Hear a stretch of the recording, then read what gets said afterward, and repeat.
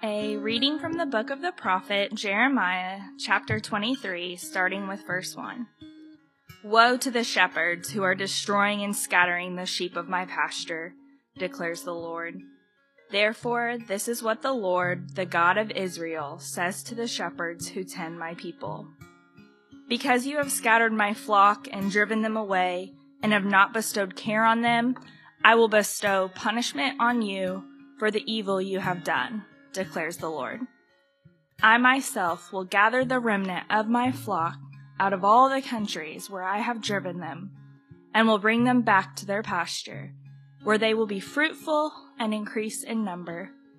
I will place shepherds over them, who will tend them, and they will no longer be afraid or terrified, nor will any be missing, declares the Lord. The days are coming, declares the Lord, when I will raise up for David a righteous branch, a king who will reign wisely and do what is just and right in the land. In his days, Judah will be saved, and Israel will live in safety. This is the name by which he will be called, the Lord our righteous Savior. The word of the Lord.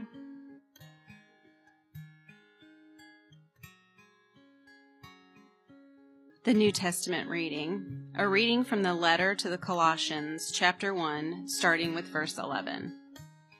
Being strengthened with all power according to his glorious might, so that you may have great endurance and patience, and giving joyful thanks to the Father who has qualified you to share in the inheritance of his holy people in the kingdom of light.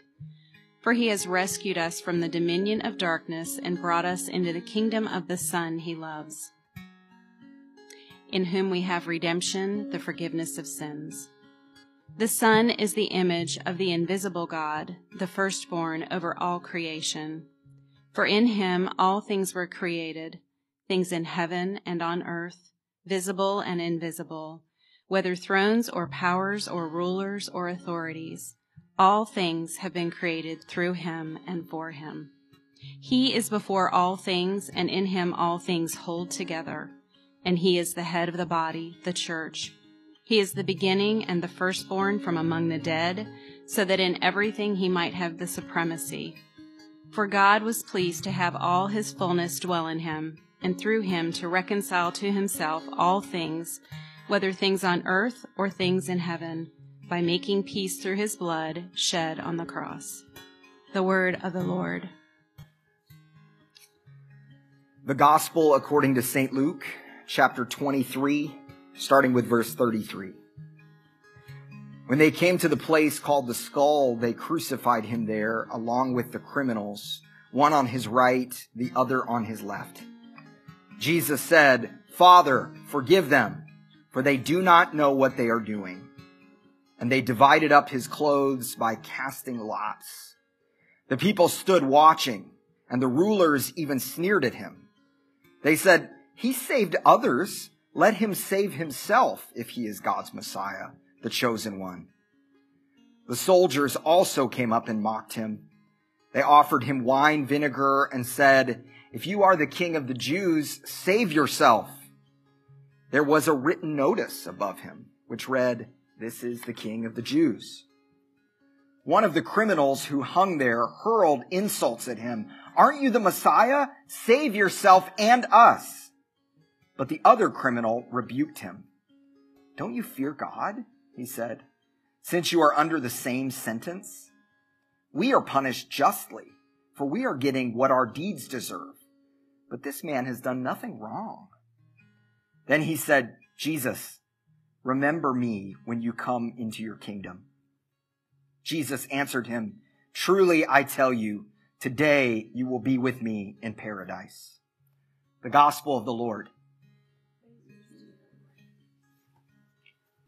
It's good to be with you all this morning. Thankful for a little change of pace from ordinary time, which is wonderful, and a wonderful time. But whenever we're able to celebrate these seasons in the church calendar, I just think the story comes alive in a little different way, in a unique way. As we're starting new things with processional cross and elements like that, some of these things are new to us, and it'll be kind of like clothes we're trying to see if fit, all that kind of stuff. But I'm thankful for it, and I think it's beautiful. So thank you for everybody that participated and is participating this morning. So today is Christ the King Sunday, which marks the very end of the church year. Today we acknowledge the reality that Christ is the true King of the world.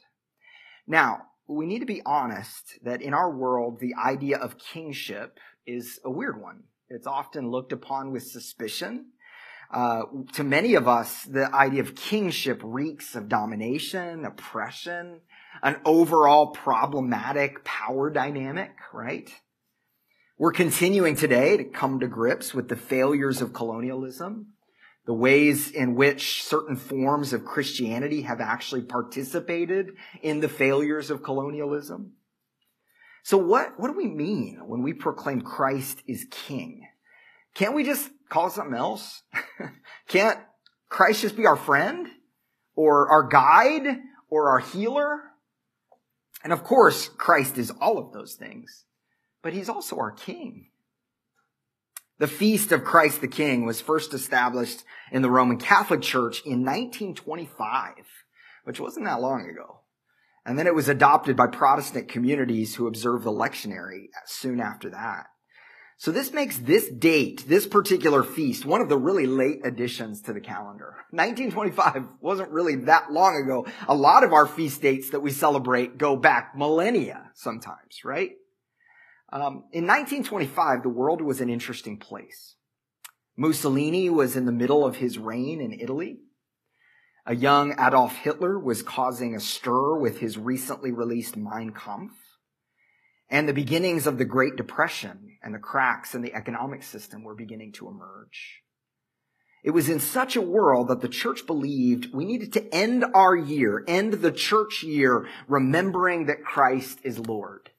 Let me clarify that. We're ending the church year. So our calendar, we end the year in December, at the end of December, and then we start in January. But in the church calendar, things are a little different. A new year actually begins next week with the beginning of Advent. That's the first season in the church calendar. So today we're ending our year remembering that Christ is King.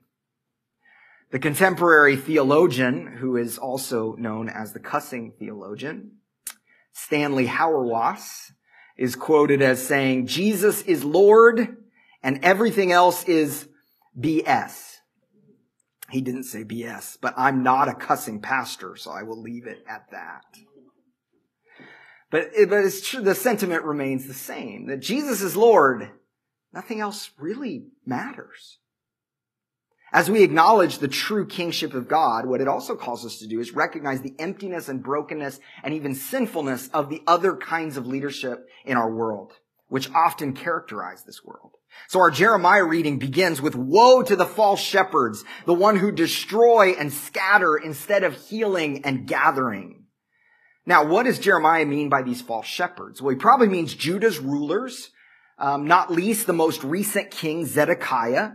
But we know for sure that the last 4 rulers in Judah were all bad shepherds. They were all known for scattering the sheep. The image of shepherd is interesting in the Old Testament. It's the image of one who cares for his people. But leader as shepherd imagery is unique to Judaism and to Christianity. We don't see it in other religions, other ancient religions.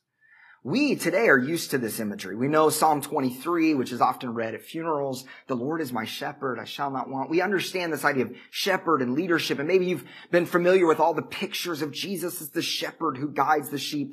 Last week in confirmation, or 2 weeks ago at confirmation, Bishop Mike was here and he had his shepherd staff. And my daughter Lucy was so fascinated. What is that for? Of course, we do all kinds of things when the bishop's here for confirmation. He's got a funny hat that he wears and all that kind of stuff. So there's symbolism to all of it. But the staff was interesting. And so what he showed my daughter Lucy is that the staff really represents the shepherd. And he said, you know what shepherds do with the sheep? And then he took his staff and put it around my daughter's neck and started pulling her towards him. But that's the idea, is the Lord is our shepherd, the one who guides, who leads us, who carries us from danger. But this is unique to Christianity, this picture. And if you think about it, it's kind of a weird picture for leadership in our world today. Like, it definitely doesn't seem like a strong, dominant picture like many of the images of kings of the ancient world or of the high-powered CEOs and moguls of today. Shepherd's a different kind of thing.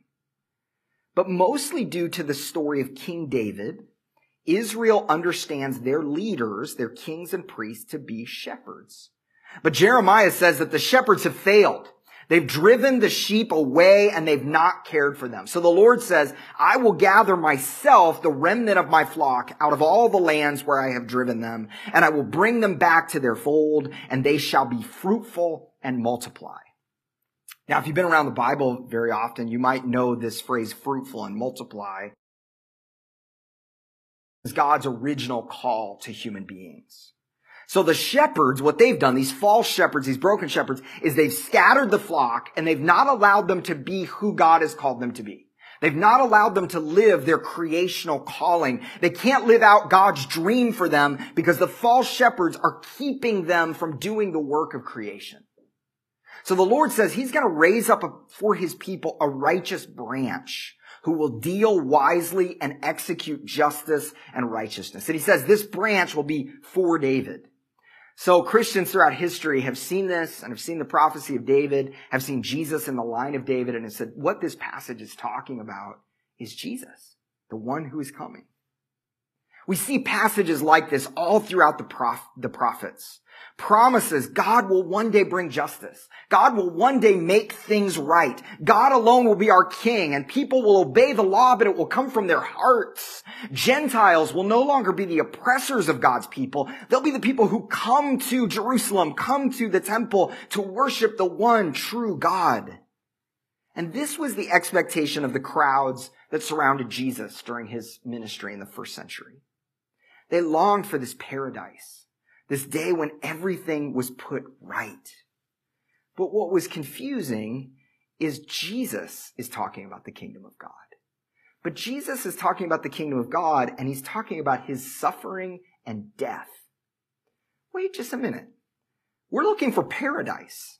We're looking for everything restored. We're looking for true justice and the true king. And you're talking about suffering and death. What does that mean?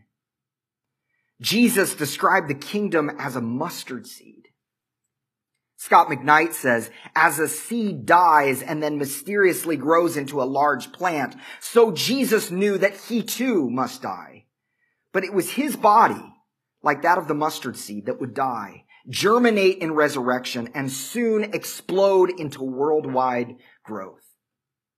So the people of the first century expected the full plant, but Jesus is preaching the seed.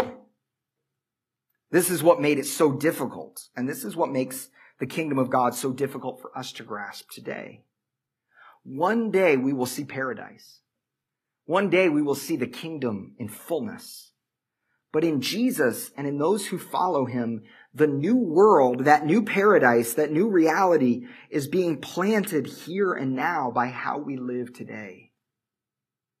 When we think about leadership today, we're often drawn to the grand vision. Someone who will fix it, who will put it all back together. We want paradise.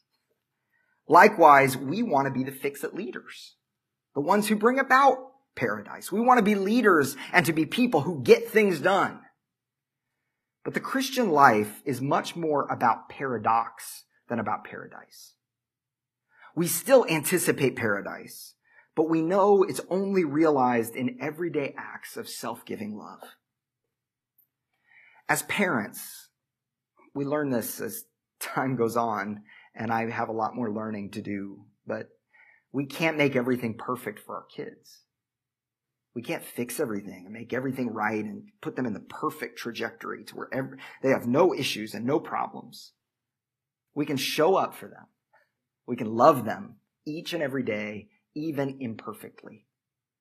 We can live mustard seed lives. As leaders at work, we're not called to dominate or climb over others, get our way to the top, but to steward those whom we lead. The problem with false shepherds is they lack care and they drive the sheep away. But the leadership of Christ the King is a leadership of gathering and nurturing and calling people into who they were created to be. If we see Jesus' kingship as different from the kingship of the world, we might be thrown off by the beginning of our Colossians reading.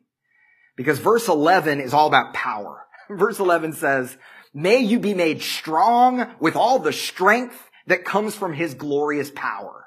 Okay, that's 3 words for like power and strength. But notice what power is for. Power is not bad. It's wonderful. It's beautiful. But what the power is for, it produces patience and endurance. Paul encourages the suffering church in Colossae to hold on, to stay true to their inheritance. Now, we've talked about the word inheritance in the Bible before, but the inheritance of God's people is the kingdom of God, God's new world, which has broken into this present world through the resurrection of Christ.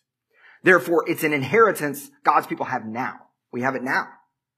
But because of Jesus, the great gulf of sin and death has been crossed. He has rescued us from the power of darkness and transferred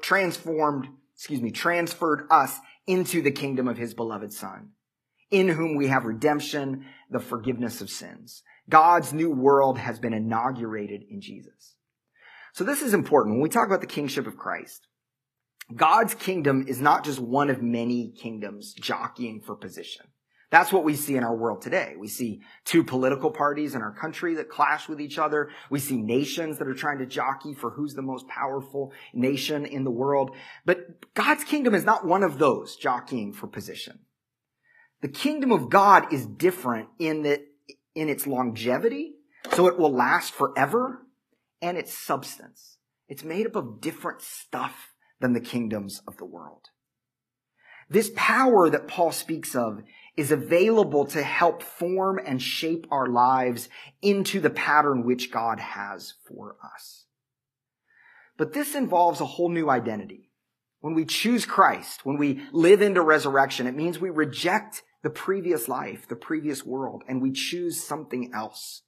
Simon Chan writes, "Salvation is transference from one kingdom to another. The kingdom of God, however, is not an abstract rule or dominion, nor is it something merely internal. Rather, God's kingdom is always manifested in concrete community. This implies that conversion cannot be thought of simply as a change of heart. It's a change of citizenship.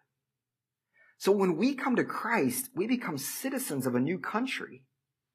Eugene Peterson calls it the resurrection country is what he calls it. That we're part of this resurrection country, that we are a garden of resurrection or citizens of resurrection in a country of death. And then the passage goes on into a description of Jesus. He is the image of the invisible God. That word image is important from Genesis. In the very beginning, human beings were created in the image of God. But because of sin, that image has been broken. So we're broken images, or you might say broken icons is another way to describe it. We often fail to reflect God's image. We go against God's intention. But rather than giving up on us, God sends his Son, the true image of the invisible God. So in Jeremiah, the new shepherd was to restore the creational call to be fruitful and multiply. And here in Colossians, we see Jesus has done that. He is the new image. He has restored the creational call to bear God's image. All the things that human beings were called to be at creation and have failed to be have been restored in Jesus. Jesus embodies a new and full humanity. He leads us in what it means to be human. Now, at this time, the word image had another important meaning. So there were images of Caesar everywhere in the Roman Empire. They're in people's homes, they're in the public square, they're in the bathhouses, and all of the images had the same theme. The idea was that Caesar is the Lord of the world, that he is the Prince of Peace and Lord of Lords. Yes, those are the real words they used for Caesar, the emperor at that time. He is the savior of the world. So Roman propaganda was everywhere, and his image was on the coins. It was everywhere. Another part of propaganda, well, in the midst of this world where Caesar's image is everywhere, Paul says, no, there's actually a new and true image. And he leads us into the true humanity. The same propaganda also described the empire, the Roman Empire, as a body. The emperor was the head of the body, and then it was called the paterfamilias. In the family, the father was like a little emperor over his house. And then his wife was like the little emperor over the children. And so you see kind of how that was staggered in that kind of way. But Paul says, no, there's a new body and a new head. You're not a citizen of that world in the same way anymore. There is a new body and a new head. The risen Christ is the head of the body. It is Jesus, not the emperor, who leads you and guides you. Caesar's empire is built on violence, but Jesus' kingdom is built on self-sacrificial love. They're radically different. Paul goes on to say he's the firstborn from among the dead. This means that there is more coming. There will be a future resurrection when all of God's people will rise. Jesus is the one in whom God was pleased to have his fullness dwell. He's not the one who dominates, but the one who reconciles all things. Now, all of this will naturally lead us, I think, to ask ourselves, okay, that's great for the first century in the Roman Empire. But what propaganda do we believe today? What is your propaganda of choice? We may not have an emperor who we worship as God, but there are some implicit, all-encompassing stories in our world which attempt to shape everything that we do. For some, it is a specific belief about our value. I'm valuable because X, Y, and Z. Or the nature of the good life. Well, if I could just achieve this, then I'll be happy. We know that we're believing propaganda when the things that don't look like Jesus begin to drive us. They give us an adrenaline rush when we have them and pains when we lack them. These are subtle things. It may be materialism, the pursuit of the American dream. It may be a political ideology. But here's the good news and the truth. None of our ideologies, no matter how good they appear, has forgiven us. None of our cultural ideologies has rescued us from the power of darkness and transferred us into the kingdom of his beloved Son. It may seem like they run the world right now, that that's the way things get done, that's the way the world happens, that's the way the world holds together, but they don't. There's a better king. When all of that stuff proves hollow, God stays true. Luke writes his entire gospel as a royal proclamation, wanting us to know there's a new king, a new chief, and a new Lord of Lords. This new king has revealed all other kings to be false, to be a parody. Caesar was the emperor of the day, and emperor just literally means king of kings or chief of chiefs. The problem is the king, the new king, Jesus, looks nothing like the other kings and authorities of the world. One of the main reasons is this king refuses to rule through violence or coercion. This plays itself out on the cross as Jesus is crucified between two violent revolutionaries. So the two guys, the two criminals on either side of him are being crucified because they were revolting against the empire. And that's the same punishment that Jesus is given because they say he's a revolutionary. But he's not violent, so they don't really know what to do with him or what category to put him in. From the cross, Jesus does something completely unexpected. From the cross, Jesus forgives those who are killing him. When he says, Father, forgive them, for they don't know what they're doing. This is a uniquely Christian thing. It's radical, and it makes no sense. I'm not saying other religions don't have deep forgiveness. Don't hear that at all. But I'm saying the way that this plays itself out has a uniquely Christian shape to it. This is the kind of ridiculous forgiveness that makes the family of victims killed at Emmanuel African Methodist Episcopal Church in Charleston to declare to the killer's face that they forgive him. What? This is the kind of ridiculous forgiveness that leads the Amish families of Nickel Mines, Pennsylvania, many of whom lost loved ones as they were gunned down in a violent shooting, to not only forgive the shooter who killed himself, but to pay for the college tuition of his children. This makes no sense in the world of Pilate, in the world of Herod, in the world of Caesar, in our world today. This kingdom is so different. A kingdom built on forgiveness doesn't look like any kind of leadership that any of the groups in their world or in our world were expecting. And yet notice Luke's focus. Everything in this passage, he didn't have to do it this way, but everything in this passage has a kingly element to it. So everything points to Jesus kind of as a king. You know about the crown of thorns. You know about some of those kind of other elements. But on the cross, here, Jesus is hailed as king. And notice, it's like 3 different times that they say, you're the king of the Jews, you should save yourself. But they do so in mockery. He, even in this story, has a royal cupbearer coming to him to bring him wine on his throne, which is the cross. But it's sour wine, the drink of the poor. The Roman soldiers are calling him the king of the Jews, but their tone is mocking, not declarative. So they say, if you are the king of the Jews, save yourself. The inscription above his head reads, King of the Jews. He has this royal placard announcing him as the true chief, but it's actually spelling out his criminal charge.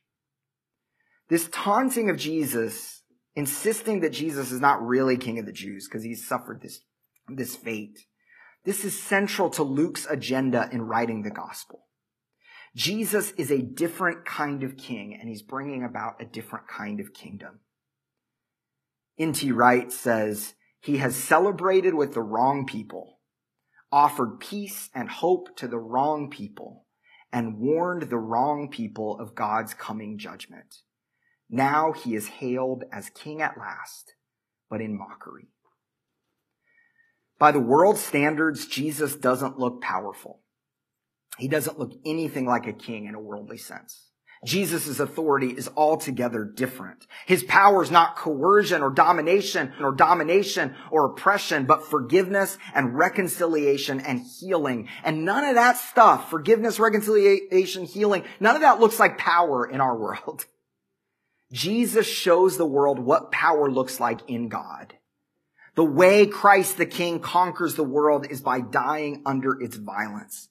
Now, in the ancient times, many revolutionaries, what they do is they would use their last words to curse their torturers. It was like a way of kind of getting in a last stab at them to show them that you're brave and that you're strong at the end. This was a sign of strength, but Jesus doesn't respond with cursing. He responds with forgiveness. And this forgiveness does something. Forgiveness is the way of God's new world. That's why in John 20, after he rises from the dead, you notice Jesus sends his disciples. But he sends them to do a particular thing, to forgive. If you read it, it looks kind of strange because he's like, go and forgive people's sins. Like, oh, that's our mission? Forgiveness? Because this kingdom is built on forgiveness. The good news of Jesus is that sinners are being brought home. As Jeremiah would say, the sheep that are scattered are being gathered together. Empires are built on vengeance and selfishness. Christ's kingdom is built on forgiveness and self-giving love. The 2 thieves on the cross illustrate to us how our world responds to forgiveness and true love. One criminal joins the empire, joins the derision of the empire. Are you not the Messiah? Save us. This criminal is so twisted up in the empire's lies about what defines success and power. He can't see beyond that. But the other one recognizes that Jesus is king. We're not told that he knows very much. He doesn't have his theology ducks all in a row. We don't see anything about that. All he recognizes is that Jesus is good and undeserving of death, and that he himself is a sinner. And he cries out for Jesus to remember him in his kingdom. And then this story, this reading ends in a profound way. The ultimate royal proclamation from Jesus, the new king. He promises this man a place in paradise. This is a proclamation of forgiveness. This man sees the paradox in Jesus, and he is given paradise. Now notice, this is such a sign of strength from Jesus. This is not a sign of codependency. Jesus doesn't die on the cross because he's like, oh, I guess this is what I have to do, and in this kind of passive way. He's not a victim or a doormat. Fleming Rutledge says, these are not the actions of a victim. They are the actions of a commanding figure who has power to direct the future of human beings. Not everyone in our world will respond to forgiveness, to the way of Jesus. Many of us and many in our world are still too caught up in the empire's false stories. We're looking for a different kind of king, one who conquers and who gets things done and who dominates. But there are those who, as they see the light of Christ shining in our lives, in the lives of his followers, will respond. And Christ is ready to welcome each one into his kingdom with open arms. On this Christ the King Sunday, we publicly declare and remember the kingship of Christ. Many of us have spent our lives under the regime of false kings. The stories that seek to define us and proclaim themselves as the final answer to the world's questions. We hear today the proclamation of woe to them because they are scattering and destroying stories. We are compelled to ask what kind of propaganda we believe in our lives. We talked earlier about the overarching messages we often believe about our world, about the good life, our hopes and anxieties, and how they might speak to that. But some of this propaganda, and hear this, some of this propaganda comes from more localized sources. Some of us have received messages in our lives from our parents, from our loved ones, which we now believe about ourselves. We have these tapes that play in our head, the false messages about who we are or whose we are. We're told we're not smart enough or pretty enough, or we'll never measure up, or we're only as good as what we do or how we're perceived or how we behave. These two are lies. The truth is God loves you. You are made in his image. He has rescued you from the false stories, the false images, the propaganda, and the violence of the world. And he has brought you into a new kingdom. In his last words before his death, Jesus does not curse his oppressors, but forgives them. The question for us today is the same question faced by the two thieves. How will we respond to this new kingdom? Are we too entwined with the lives of the empire? Or are we able, only by God's grace and without fully knowing what we're doing, to see the paradox in Jesus? May we lay aside all of our allegiances. May we continue to grow in the trust of the true King. May we recognize the false stories, listen for the better story, and live out the forgiveness and love of the kingdom of Christ and our Lord. Amen.